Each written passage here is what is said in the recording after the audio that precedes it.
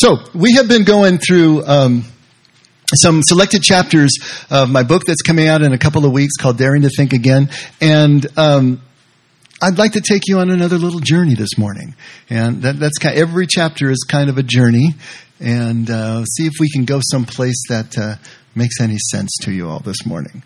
And I'd like to talk about the place that vulnerability plays in faith.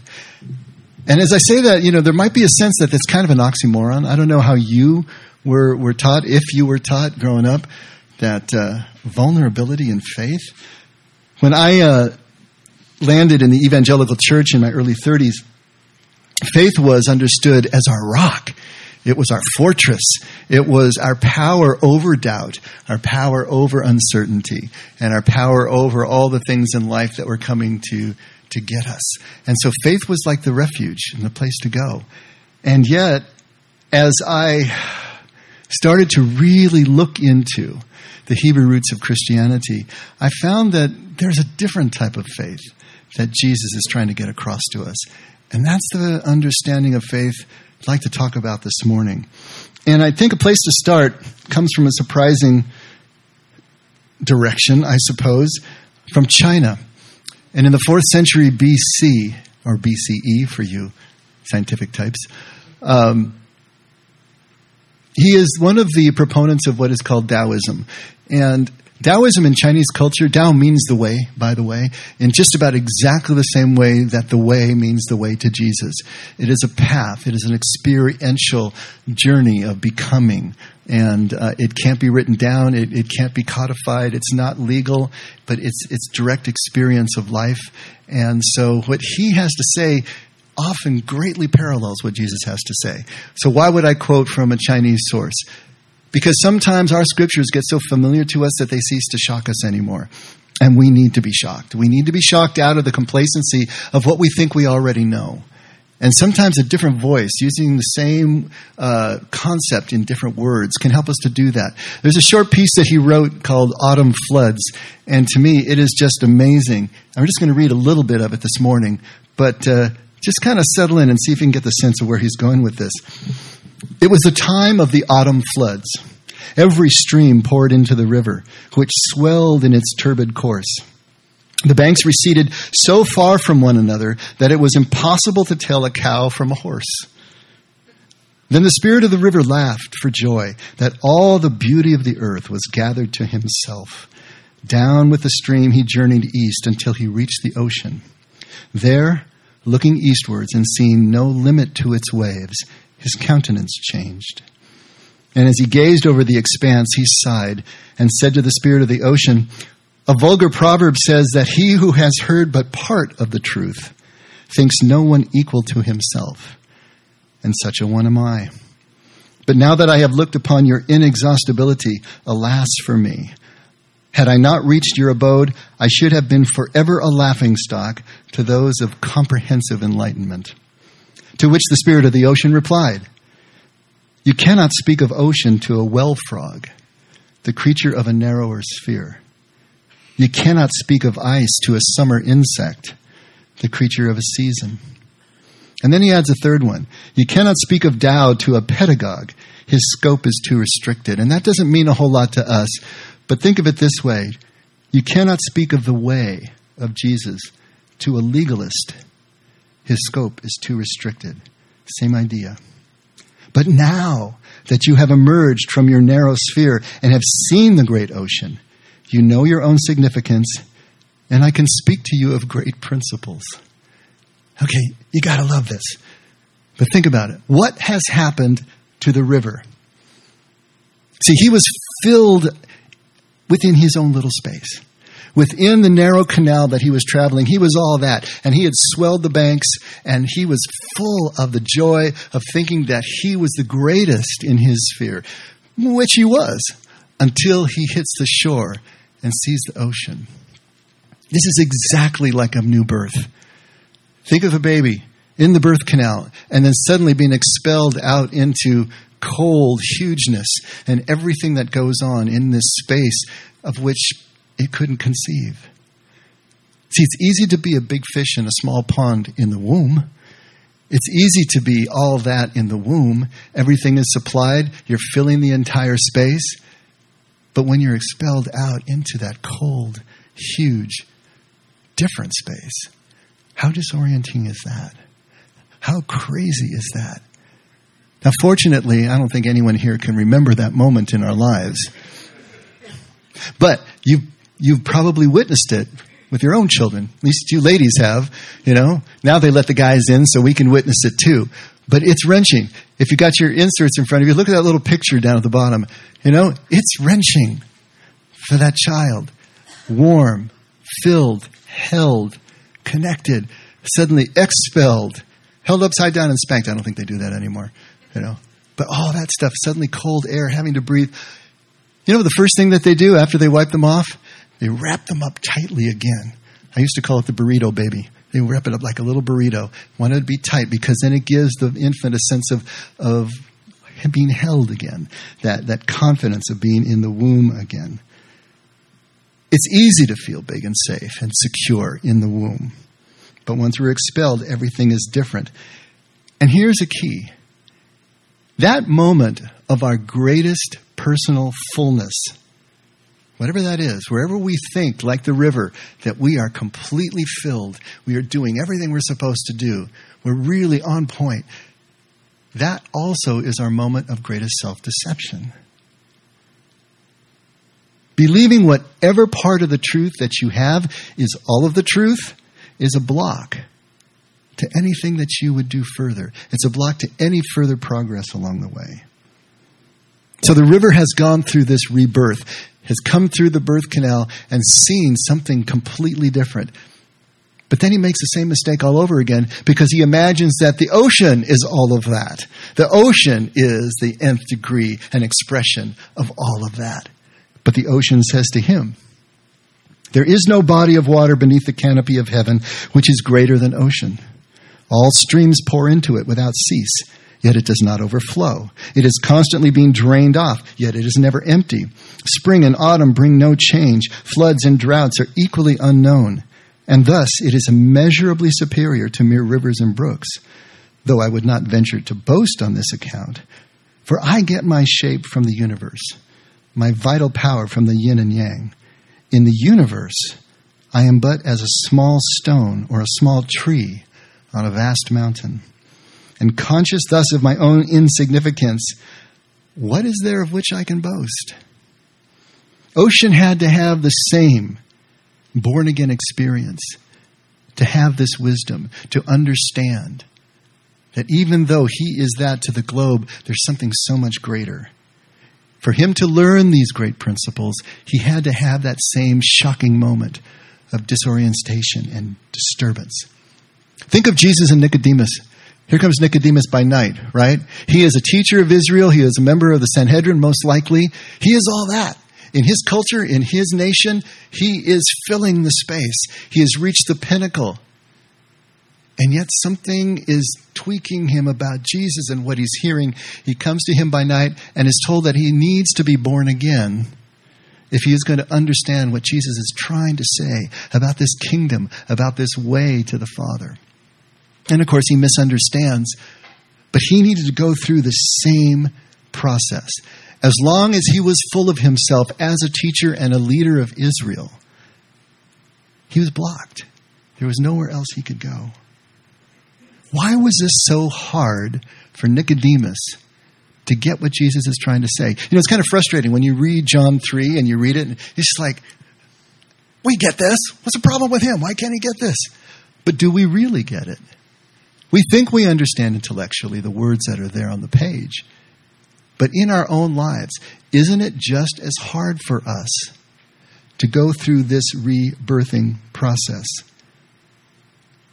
Ocean's first words to the river are classic. You can't speak of ocean to a wellfrog, the creature of a narrower sphere. Think about the wellfrog. Lives in the little cylinder, the water down at the bottom. Looks up and sees a circle of light at times. Sometimes it's dark, it's light, it's dark, it's light, it's dark. That's the extent of his world. That's all he knows. How are you going to speak about a vast and limitless expanse of water to a creature that is only known that little cylinder?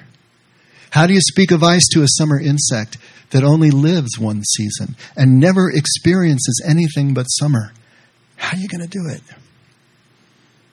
And see, to that I would add, how do you speak of perfect love to a human being, the creature of a broken heart? See, that is our human condition.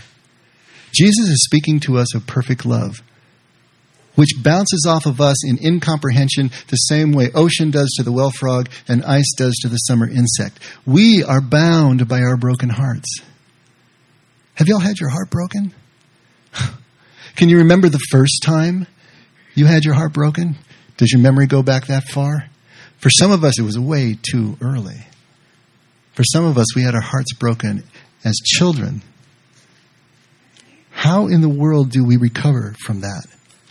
What is the process of recovering from that? Any life situation. How do we deal with life just being difficult? Life is so difficult. It's a series of hurts and traumas and broken hearts. And at some point, someone that you trusted, someone that you loved, betrayed you, abandoned you, just neglected you, maybe attacked you. Something happened that so shattered your world that it leaves scars. What's our reaction to that kind of event in our lives, to that kind of trauma in our lives? Well, the first thing we want to do is crawl back into a fetal position, don't we? We want to bring the world back down to manageable space. Because how did we get hurt in the first place? We got hurt in the first place because we opened ourselves up. As a child, we're already opened up. We couldn't be any more open as we are as a child. We're vulnerable, we're open, and we get hurt. Later on, as adults, when we fall in love, when we allow someone into our sphere, into our hearts, and they hurt us, the thing we want to do is to pull back in, crawl back into the womb, psychologically speaking. Bring that space in where we're filled again, we're secure again, we're feeling warm again. We got the burrito blanket tightly around us again. That's what we're trying to do. Or we go the other way and get angry, get resentful, and we try to reassert ourselves, reassert the control. But if you think about it, both of these reactions, even though they seem on opposite ends of the spectrum, are both doing the same thing. They're trying to cover our vulnerability, our ability to be hurt with power, with control. We're trying to control the situation again. And yet, we sort of know that all we're really doing is feeling a little bit larger in a slightly smaller space. And there's something that is really unsatisfactory about that. Nicodemus understood that even though he was as far as he could go within his culture, something was still missing. Something was still wrong. And Jesus was intriguing him, what he had heard. There was something out there that he was trying to get a hold of. And Jesus is trying to tell him, he's trying to tell us, that the only way that we can start over again is not to go back to our first birth, try to recreate those conditions, but to go forward to our second birth, into larger space, which means we got to go through the disorientation again. We got to go through the disturbance again. We got to go through the wailing again of finding ourselves feeling insignificant again in a much larger space. But that's the way of it. If we want to approach Father, Father is infinite space. We're not going to do that all in one go.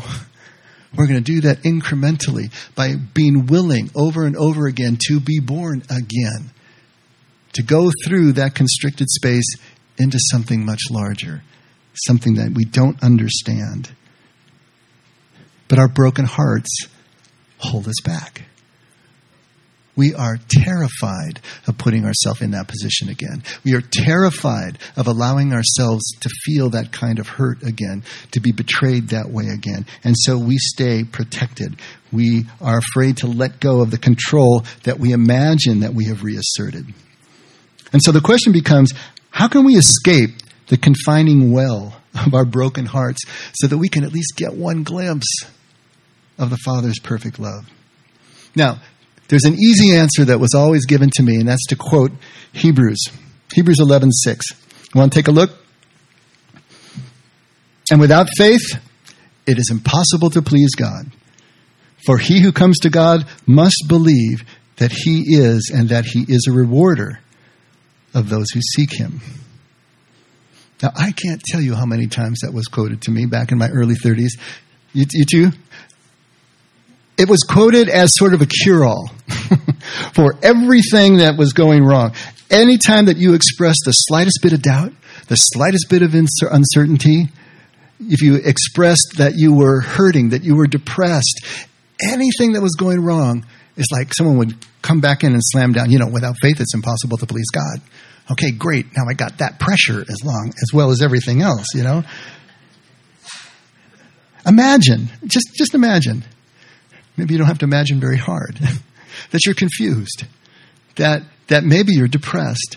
Maybe things are so difficult you just don't know which end is up. I mean, me as an early 30-year-old, as a young man, suddenly dumped into the evangelical church and trying to figure out what was going on. I was always confused. I didn't get the culture.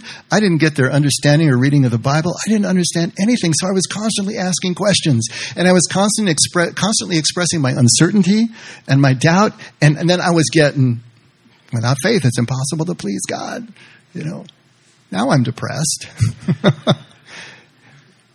It is amazing how abusive the scriptures can be when they're used like a bludgeon, when they're used without understanding. How did I interpret, as that young man, how did I interpret Hebrews 11:6? I felt and I interpret it as, if I don't believe just the right things and just deeply enough, then God will be displeased with me. God will be angry with me. And God will not be my friend. That's the way I understood Hebrews 11:6. Do you see what that does? To your ability to be vulnerable, to open back up, to be forthcoming with these people, to tell them what's really on your mind, to ask questions anymore. It's the fire extinguisher of all of that. It just shuts you down. Because I didn't want to admit to them that I didn't have the faith that they seemed to have. And how would I know? There's more. How would I know if I believed just right? How would I know if I believed deeply enough anyway? Well, I guess if it was, I wasn't confused anymore, if I didn't have any doubt anymore. This is almost literally like pulling yourself up from your own bootstraps. It's like a catch-22, right? I am confused, I am questioning, I am expressing my confusion and my doubt because I don't have any faith. But how am I going to get the faith if I can't express my confusion and my doubt and get my question answered? And if by doing that I'm displeasing God, then I'm sort of cooked before I start. This is the conundrum that I found myself in. This is how crazy-making it seemed to me to try to follow this logic. But let's go back. Let's go back and look at Hebrews again. Let's put this back into context. And let's see what's really going on, because this is going to be important. The context actually extends across chapters. This is Hebrews 11:6. But let's go back to chapter 10. If Paul wrote Hebrews, we're not really sure, but let's just say for convenience sake, Paul did it. All right? If Paul is talking in chapter 10, which he is, about the difference between the Hebrew law, the Hebrew code, and this way of Jesus to Father, to kingdom, he's trying to this is a book to the Hebrews, he's trying to get the Hebrews to understand that their slavish following of the law has nothing to do with what Jesus is trying to bring them in faith. He's trying to make that cut. He's trying to de-link those two things so that they can understand. It's not just about following law. It is now living in faith along a way to Father and to kingdom that Jesus is bringing us. So then when he moves to chapter 11, first thing he wants to do, of course, is define this faith that he's talking about. What does he mean by the faith? And how does that work in terms of our following this way of Jesus? So let's go back to Hebrews 11:1. We're going to read from 1 to 5, right up to the verse that we already read. So first he's going to do the definition. Faith is the assurance of things hoped for and the conviction of things not seen. For by it the men of old gained approval. By faith we understand that the worlds were prepared by the word of God, so that what is seen was not made out of things which are visible. Okay, so faith is the assurance of things hoped for, the conviction of things not seen. For it by the men of old gained approval. Same idea as pleasing God. Through their faith, the men of old, the patriarchs, pleased God. All right? And by faith we understand that the worlds were prepared by the word of God. Worlds there sounds kind of strange. The word there is really eon in the Greek. And eon actually means ages, generations, perpetuity, eternity, all those. And they understood, just like in the Aramaic, alma means eternity, age, or generation. But it was the same word that was used for world because it described the never-ending cycles and the diversity that the ancients saw as they looked out over their world. And so the one word means the same thing in both. So we could say by faith we understand that all of the generations, all of the ages, and everything in them were prepared by the word of God so that what is seen was not made out of things that are visible. In other words, faith is not based on empirical evidence. Faith is not based on something that you can solidly prove. There's something else going on here. Something under the surface, under the skin, that faith is about. Now, as he's defined it, he's going to start to give examples. And the first one he gives is Abel. By faith, Abel. You remember the story of Cain and Abel? Okay? Cain killed his brother Abel because Abel offered to God a better sacrifice than Cain, through which he obtained the testimony that he was righteous. God testifying about his gifts, and through faith, though he is dead, he still speaks. So this idea of obtaining testimony through his works, through what he did, through how he lived, was evidence of the faith that he had. And now in verse 5, he's going to use Enoch as the next example. Enoch was another Old Testament patriarch. I don't know if you've heard of Enoch, but he only gets this much in the Bible, but he's a huge figure to the Jews. By faith, Enoch was taken up so that he would not see death. And he was not found because God took him up, for he obtained the witness that before his being taken up, he was pleasing to God. So obtaining the witness and obtaining the testimony, the same exact word. The idea is how they lived, how they walked, how they connected with God was the witness of their faith. The witness of their righteousness, the witness of their pleasingness to God. And from Enoch he goes to Noah, and then to Abraham, and then to Sarah, and does the same sort of treatment. So, what we need to understand then about Enoch is how did he walk? Because verse 5 is directly connected to verse 6. They act as a block. When Paul continues talking in verse 6, he's still talking about Enoch. We have to understand that. If we want to understand what he means by impossible to please God without faith, then we have to understand how that faith applied to Enoch, because both of these two are in the Enoch example before he transitions to Noah. That makes sense to you?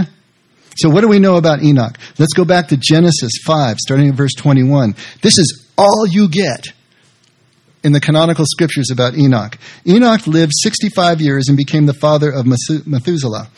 Then Enoch walked with God 300 years after he became the father of Methuselah, and he had other sons and daughters. So all the days of Enoch were 365 years. Enoch walked with God, and he was not, for God took him. There are two instances in the Bible where characters were translated directly to heaven. They didn't die. Enoch was the first, Elijah was the second. And so this is the tradition. This is what Paul is talking about. When God took him, he was translated to heaven. That's it. That's all we get about Enoch.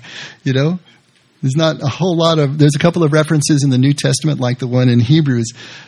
But Enoch is just this one example of the five. What is it about his walk that we can take away? Now, there's nothing in the scriptures for us, but there's plenty written about Enoch. from ancient Jewish commentators and in apocryphal books that didn't make it into the canon. There's a whole book of Enoch, which is a hugely apocalyptic book. There's Enoch all over the place, but just not so much here. But the way that the translators, the way that the scribes and the commentators of antiquity in the Jewish tradition understood his walk with God was that he worshipped in truth, was one way that they put it. Jesus talks about worshiping in truth. Same thing here. There was something about him where he understood what it really meant to worship. Not legally, not ritually, but he worshiped truthfully. There was a connection between him and God. What does it mean to worship anyway, but to reflect who God is, to mirror God in our own life? This is the way they understood his walk with God. They also said he walked in fear of the Lord. And we have to understand that fear of the Lord doesn't mean afraid of the Lord, but it means an intimate understanding of the relationship that we have as humans with the Lord.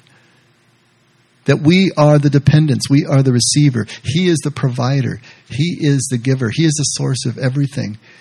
That means that our relationship with God is going to be marked by a sense of humility, a sense of reverence, a sense of respect, a sense of awe. That's fear of the Lord. Humble, respectful, awe-inspired, and relational, not legal. If you want the best possible just concise summary of what walking with God meant to Enoch, take a look at Micah 6, right at verse 6. With what shall I come to the Lord and bow myself before the God on high? Shall I come to him with burnt offerings, with yearling calves? Does the Lord take delight in thousands of rams, in 10,000 rivers of oil? Shall I present my firstborn for my rebellious acts, the fruit of my body for the sin of my soul? He has told you, O man, what is good. And what does the Lord require of you but to do justice, to love kindness, and to walk humbly with your God? Oh, God, I love that. 10,000 rams, rivers of oil burned. God doesn't want that. Just do justice, love kindness, and walk humbly with your God. Hosea says the same thing at 6:6, chapter 6, verse 6. God is speaking here. I desire mercy and not sacrifice. And Jesus quotes that again at Matthew 9:13. This is the idea here. Walking humbly. Do justice, love kindness. Do you understand what a perfect balance that is? It's like the best of both the macro world and the micro world.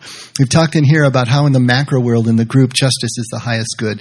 In other words, love looks like justice to the group, because without justice, without equality, you lose the integrity of the group. But in the micro and one-on-one relationships, highest good, love looks like mercy and compassion. It looks like kindness, because without that, you haven't got a relationship. And so here's this perfect balance. Because what is justice without kindness? It's intolerance. It's abusive, isn't it? But what's kindness without justice? Codependence. And abusive in another way. But to bring the two together in a perfect balance is exactly the mirror of God's nature, of his will. This is how Enoch walked. With justice, with kindness, with humility and reverence. And it changed him. It pleased God. But we have to understand what pleasing God means. Because Sebiana, that we've done here many times, which is translated as the will of God, really means the pleasure of God, the desire, the delight of God, the deepest purpose of God. What was Enoch doing as he lived this way?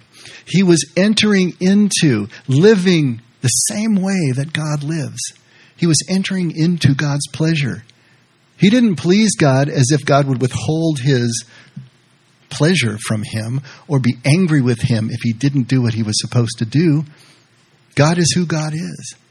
Enoch was stepping into that pleasure, stepping in literally to the will of God as he lived the way he lived. And this idea of rewarding us when we do this, that is the experience of that oneness, experience of that unity, experience of that connection as we walk, as we move through. This is the faith that brings us into God's pleasure, into God's presence. And the thing that we've got to understand about faith is that faith is not certainty. This is what was pounded into me, at least culturally, if not explicitly, as I was trying to make sense out of the evangelical church. But what Jesus is telling us, what Paul is telling us, what these scriptures are telling us, is that faith is not certainty. Can I have faith and still have doubt? Absolutely. Can I have courage and still have fear?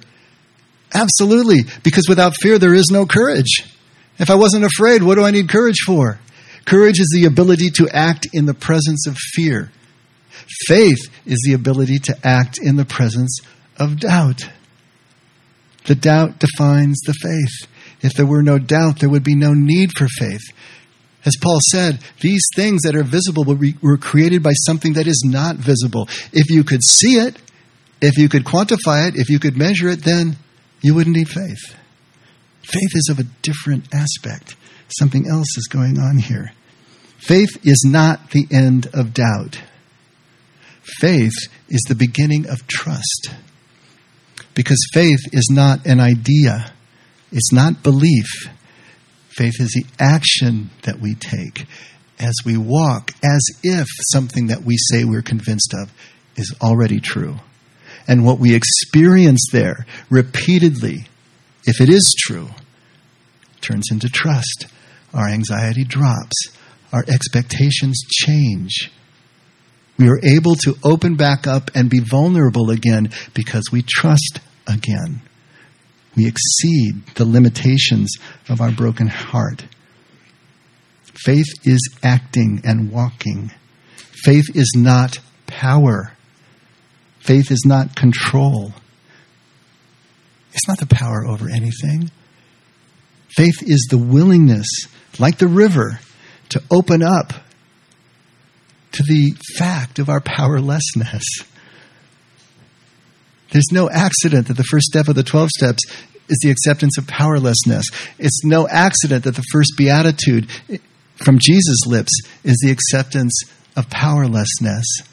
It's the same idea here. It is the prerequisite.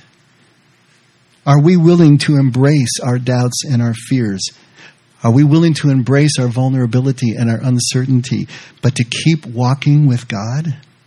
Are we willing to do that? Are we willing to even admit that we have doubts? Because if we're not, then we're still protecting ourselves. We're still wrapped in a fetal position. We're still inside the womb of our fortress and trying to whistle past the graveyard and all our boogeymen. But if we can, just be willing to admit. There's a great scene. Did anyone see the movie Jackie? It's about Jacqueline Onassis. Right after the assassination. It's a story of just a few weeks following the assassination and how she copes and everything that's going on. And there's a runner within the script in the movie where she's meeting with a Catholic priest, trying to make sense of everything, and he's trying to counsel her, and she's very resistant. She's angry, she's bitter, she's all these things, and she's suicidal, and she's depressed, and she's expressing all this to the priest. And the priest is John Hurt. And I don't know if you remember John Hurt, but he is just one of the most amazing English actors. And he is the priest, and he handles the scene so well. And I think what probably made it an amazing performance for him, that he was only about 3-4 weeks from his own death when he shot that last scene. He had been diagnosed with cancer. He knew he was going to die, but he elected to just keep on working because that's what he loved to do. But he was just weeks from his own death. So this scene especially, and I want to read you the script and just listen. Remember, this is a priest who's probably been a priest for 50 years. And he's counseling the First Lady of the United States, who just lost her husband in the most horrific way, in her lap, to see his head explode. I mean, how do you even do that, right? And so the priest finally asks her in one of these last frames of the movie, why are you really here? Why are you really here with me? Why are you here talking about these things? And Jackie says, I needed to talk. He says, you say you pray every night to die. that your children have no use for you, that you wish only to be with your husband, and yet I'm not burying you today. There comes a time in man's search for meaning when one realizes there are no answers. When you come to that horrible, unavoidable realization, you accept it, or you kill yourself, or you simply stop searching. I have lived a blessed life. And yet, every night when I climb into bed, turn off the lights, and stare into the dark, I wonder, is this all there is? She says, you wonder? Every soul on this planet does. And then when morning comes, we all wake up and make up the coffee. She says, why do we bother? Because we do. You did this morning and you will again tomorrow. But God, in His infinite wisdom, has made sure it is just enough for us. It is just enough for us. Have you had moments like this? Have you had a moment when you wondered, is this all there is? Here's this priest admitting this to her, becoming vulnerable to her. He, the towering part of the institution of the church, admitting that every night he wonders, is this enough? And yet, every day he gets up again and he goes through the routine of the day and he goes and does his ministry and his work and he talks to Jackie. Because if he allows himself to be a part of this moment, it is just enough. It's always just enough. Not any more than that. Can't know the future. Can't have any risk-free knowledge that takes the risk out of your decisions and out of your life. It's just enough. Just enough. Just enough. I remember waking up one night in the middle of the night. I don't know if I told you this. Hon. Pain in the chest, going down the left arm. You know, I had a friend who, his wife found him on the floor next to the bed in the morning. He had died of a heart attack. And that thought goes through, is this it? And what if this is all there is? You know, in the dark, 2 a.m, can't see anything but black, the pain, and you wonder, is everything that I've been teaching, is it true? What's going on? I remember driving in one Sunday morning. I know I've told this story before. And it used to be when we lived in Trabuco, I got to come down Antonio. And it used to be that there was nothing there. There wasn't an In-N-Out burger on the corner. It was just fields and hills. And it was the most beautiful part of my drive. And the sun was coming up over the Cleveland National Forest and slanting across. And it was gorgeous. And I was just entranced with the beauty of it. And then that thought struck me. What if this is all there is? What if I'm going to go to church today and give a sermon about stuff that doesn't mean anything because this is all there is? The thought strikes you. It has to. Are you taking your faith seriously enough that you actually admit the doubt, that you actually admit to ask the question? But my next thought was, you know what? Jesus believed, and that's good enough for me. And then I went merrily on my way and did my message. You know, the moment was just enough for me. All I had to do was remember that it was just enough for Jesus. So it's got to be just enough for me. If you haven't doubted your faith, you haven't taken your faith seriously. If you aren't willing to live in doubt, then you are stagnant. You aren't moving forward anymore. Are you willing to continually go through the rebirthing process? That when you fill up and become familiar and become secure in what you think you believe and what you think you know, are you willing to sell all that again? To be expelled out into the great vastness of a new, endless horizon and see something again for the first time? This is what Jesus is talking about. This is what it means to move along His way. This is the faith. To keep walking and acting as if these things are true, regardless of where they take us, because where they will take us is to ever larger and larger and larger wells for our little wellfrog. That's the beauty of it. I wanted to close with just the last couple of paragraphs from this chapter in the book. See if it brings it all together. Being reborn tears us from everything we know and think we understand. It takes us from all the comforting and familiar things that we have piled up around ourselves in the effort to feel bounded and held and in control. It seems to require so much of us, so much loss, that we resist as long as we can. But rebirth doesn't take from us anything we actually possess and offers back everything we already do. If we can find our way to not simply give up, stop resisting, but to truly surrender and take that first step, our rebirth will open the rest of the way to immense new experience, full of the adventure and exhilaration of possibilities we didn't even know existed. From the other side of his rebirth, Yeshua looks up at us from the standing height of a child, from the kneeling height of a servant at our feet, saying that what he has done, we can do, and greater things than these. There he is, way down there, with the wind combing through his hair, beckoning with his broad, blinding smile, and speaking with the unmistakable ring of the truth that makes us free. Because in all our powerlessness, there is one power we do possess. The power to choose to hitch our strollers to the power greater than ourselves. The only power that can take us where we really want to go.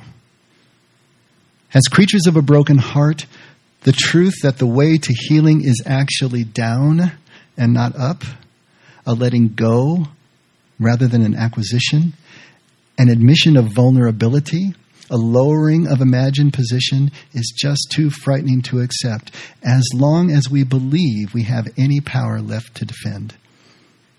But when the first wall comes down, and instead of the hordes of the enemy we have feared so long, we are greeted with a limitless view of ocean, we are at first still terrified with the dawning of our own seeming insignificance. But if we will stay on that shore and not run back to the fortification of womb and well, our eyes will slowly adjust to the brilliance of the light, and we will stand blinking and squinting and eventually smiling with all the other vulnerable ones who have come to know that they are finally on their way home. Faith wielded as personal power is religious illusion.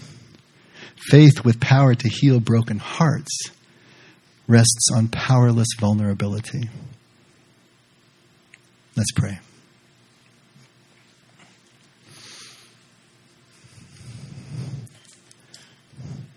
Father, the amazing thing for us to try to understand is that you are a vulnerable God.